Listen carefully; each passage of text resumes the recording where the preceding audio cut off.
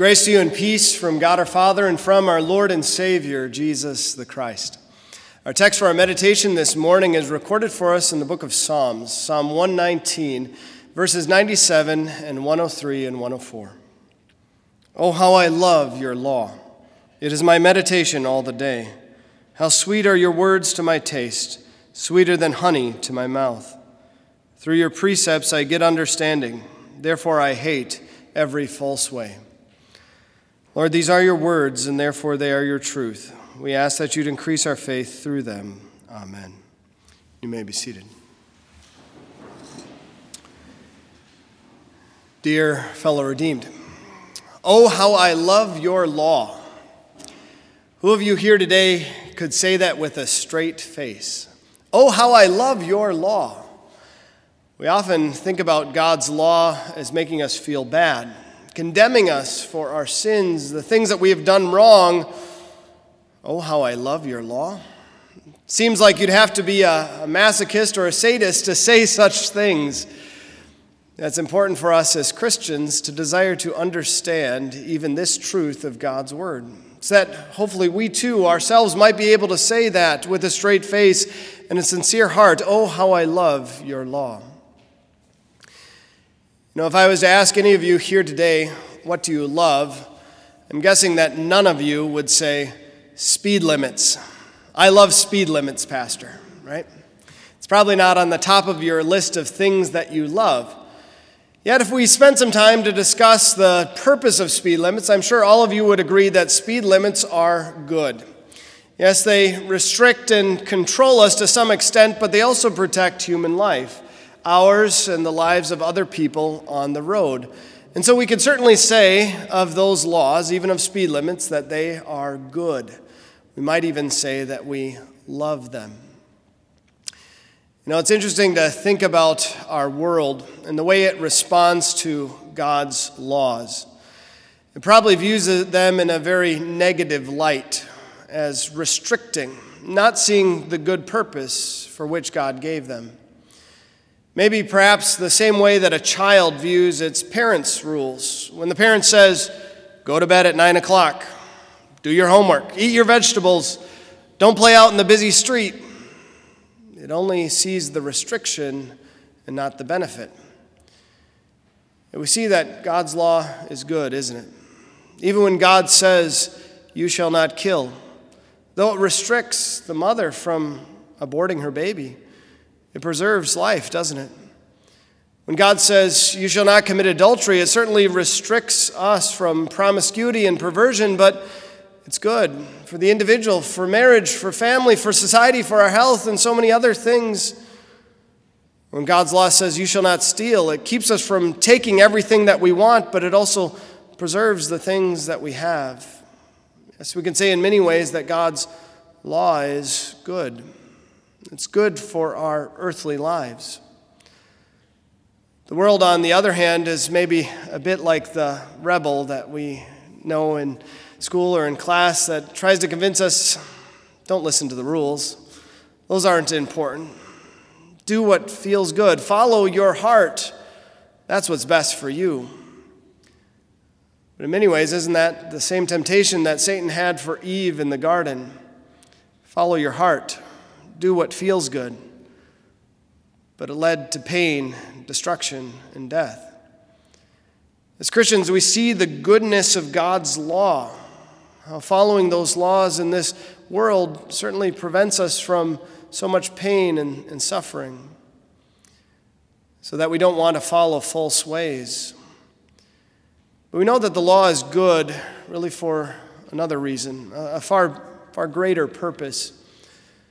The law is good in that it shows us our sin. Isn't that really a good purpose? I mean, it's much like the doctor that has to share the difficult news with a woman with cancer that her condition is bleak. It's only upon hearing those difficult words that she's willing and ready to seek treatment. So also God's law is good in that way, in that it shows our sin, it convicts us, it shows that we need a Savior. And that really leads to the second point of the message today. Oh, how I love your law, because it's sweet as honey. If any of us maybe would have a difficult time saying that we love God's law, how much more so would we find it difficult to say that God's law is sweet like honey? It's good to note, though, that in verse 97 of our lesson for today, that term law that's used there is a more general term than the commands or precepts of God. In fact, it's the word Torah. Just like we use the term gospel kind of in a general sense at times. Yes, oftentimes we use gospel to describe Christ's saving work for us, that our sins are forgiven, that we have the sure hope of heaven. But we also use gospel in another way, don't we, to describe the life of Christ, as recorded in the Gospels of Matthew, Mark, Luke, and John. So also God's law at times isn't just used to describe his commands, but a more broad term to describe his word. In fact, that word Torah has also been used to describe books of the Bible, the first 5 books of Genesis, Exodus, Leviticus, Numbers, and Deuteronomy. Books which, of course, contain God's commands, his 10 commandments, but also many gospel promises in them as well. Well, understanding this about that term law in verse 97, we certainly can see how God's law could also be viewed as something as sweet as honey, especially those gospel promises. It's been said that Jewish teachers for centuries have used a little bit of a trick with children in teaching them God's word or teaching them their Hebrew from little on. They'd give them a little bit of honey or candy or something else sweet. And that's because they wanted them to connect God's word, maybe something that they'd normally view as difficult and hard or boring, with something pleasurable. Maybe it's a bit like Pavlov's dog, who he trained to salivate at the ringing of a bell. So too, they wanted the kids to associate God's word with something pleasurable. Well, as neat as that little trick is, we really don't need a trick to be convinced that God's word is sweet to our ears. God's word of gospel, as he declares through his apostle, that Christ Jesus came into the world to save sinners, of whom I am the worst.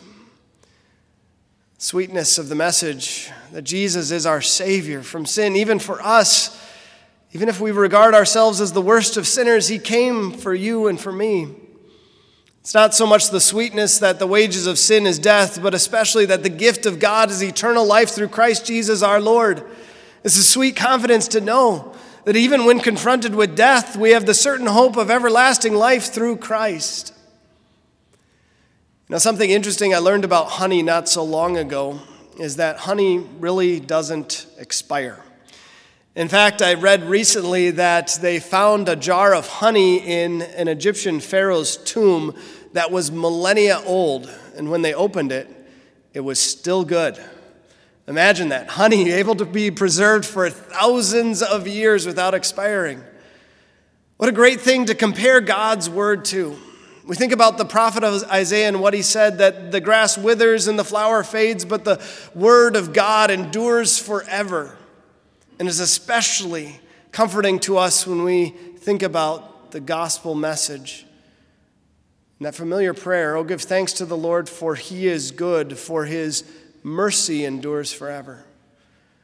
That's that beloved truth for each and every one of us, that God's mercy for you, his loving kindness never fails. It always stands. No matter what sort of sins we've fallen into, no matter how much we have followed along with the ways of the world, God's mercy stands for you in his grace. In Jesus Christ, our Lord. That's certainly sweetness to our ears. So can you say with a straight face, oh, how I love your law? Well, we can if we understand God's word rightly. We understand that law is good for us and even for our earthly lives. That law is good in that it shows our sin, but also using that general term of Torah, that God's word is sweet, that it provides us the comfort of the gospel, that we have a Savior from sin and one who has promised us eternal life in him, Jesus Christ our Lord. Oh, how I love your law. Amen.